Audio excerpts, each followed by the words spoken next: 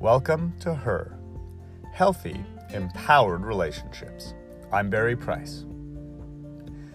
The quality of your relationships and your dating will have everything to do with the quality of your focus and level of gratitude. Take Emma, my client who came in feeling a little bit down in the dumps that her guy seemed to be pulling away, was paying less and less attention to her. How can we not be affected by somebody who seemed to or seems to love us, treating us less and less well? It can seem so often like the way we feel is affected by the way men or partners or those around us act towards us. But the truth was, her focus had begun to give her power away. Let's do something today that helped Emma and helps most of my clients who face this problem.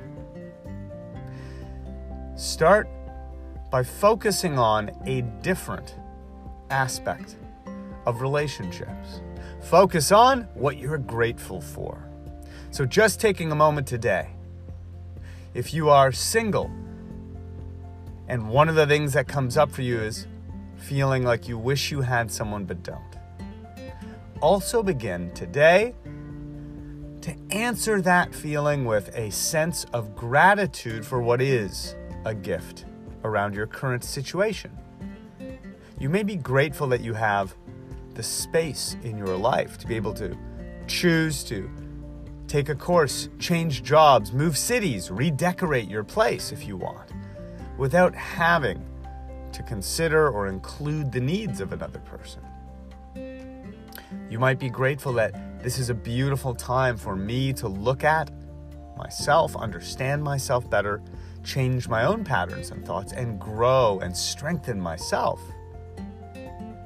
You may even be grateful that you're getting to enjoy choosing whom you would date, noticing that you're attractive and attracting male attention.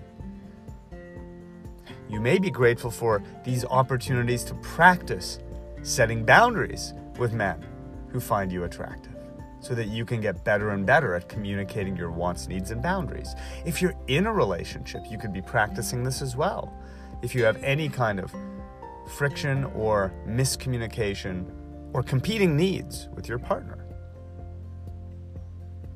can you be grateful for the very good qualities in your partner that you sometimes can make a case are bad qualities?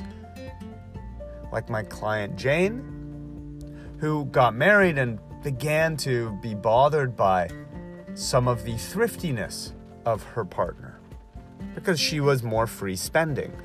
But then she reoriented to understanding this was the same quality she loved in his ability to balance their budget and begin finding all sorts of money to build a future and buy a second home and have retirement money. That same quality that she thought of as a defect was actually very much an asset in many ways that she loved and valued about him. What are you really, really grateful for today about your partner, about your life? What are you grateful for about yourself that you love? These are the ways we bring our focus back to love and create an empowered, healthy relationship. Much love.